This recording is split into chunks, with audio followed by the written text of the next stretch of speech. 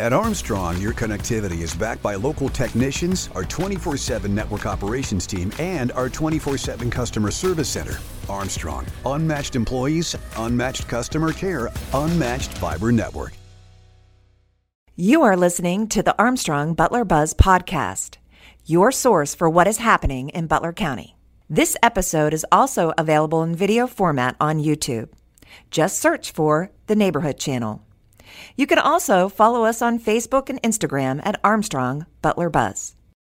Hi, today I'm here to welcome Dr. Jeff Roberts, and you are the Director of Student Services and Homeless Liaison at Seneca Valley School District. That's right. Did I do it? You got all the parts. Oh, Jeff, I'm telling you, first off, I've heard amazing things about you. Thank you. The community really admires the work that you do. And then I learned about you, but I also then recently learned about the Hope Squad, read about it, and I thought I need to meet you and learn more about this. So let's talk about the Hope Squad. What is it? Okay. So the Hope Squad is a peer-to-peer suicide prevention program. Okay. And it's something that we started at Seneca Valley almost a year ago to the day, starting out in our high school program. Okay. And then this fall, we expanded it to our middle school. So to tell you a little bit about what Hope Squad looks like, in the fall of the year, we ask every student in the building to nominate 3 people that they believe are good listeners, are empathetic, and that they would go to if they were having difficulty. Wow. So that's the only question we ask. And what's fascinating is even among 1,000 students, the same 50 or 60 names rise to the top. Okay. Because certain people just genuinely have those kind of connectional skills. Right. And those are the people that we want to be a part of Hope Squad. And the reason is those people are good listeners, and they're the people oftentimes that people that are struggling will reach out and connect with to say, I'm struggling with this, or I'm not so sure what I should do next. And those are the folks that we want to train. Well, I think that's amazing. Again, Thanks. Something new that I learned, that the peers are picking the helpers. Yes. Right? And they're all kind of picking the same people. Yes. Right? And if we're true as adults, we do the very same thing. Yes. There are certain people in our contact list that we call whenever we're struggling. Yes. It's a small sampling of everybody that's in our contact list, but those caring people, we want to make sure have the skills. Here's the thing.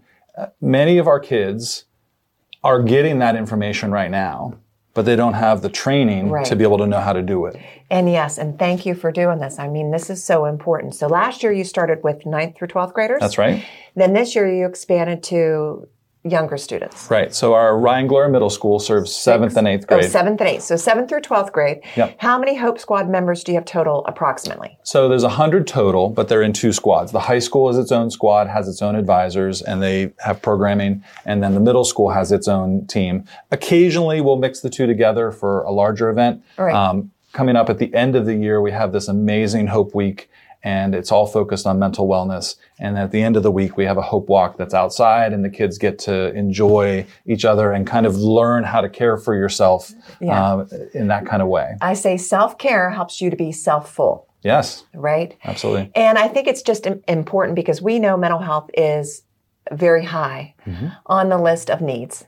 And I know teaching my college students how many times they've given a speech about mental health. So that we're able to open up the conversations about this is another real positive. For sure. So I'm just want to go back for a minute. You have these students that are selected by their peers, and then they go through some type of training, right? To prepare them to have these important conversations. Right. Before we started the Hope Squad, we trained advisors. So in each of the buildings, I was hoping to have 2 to 3 advisors.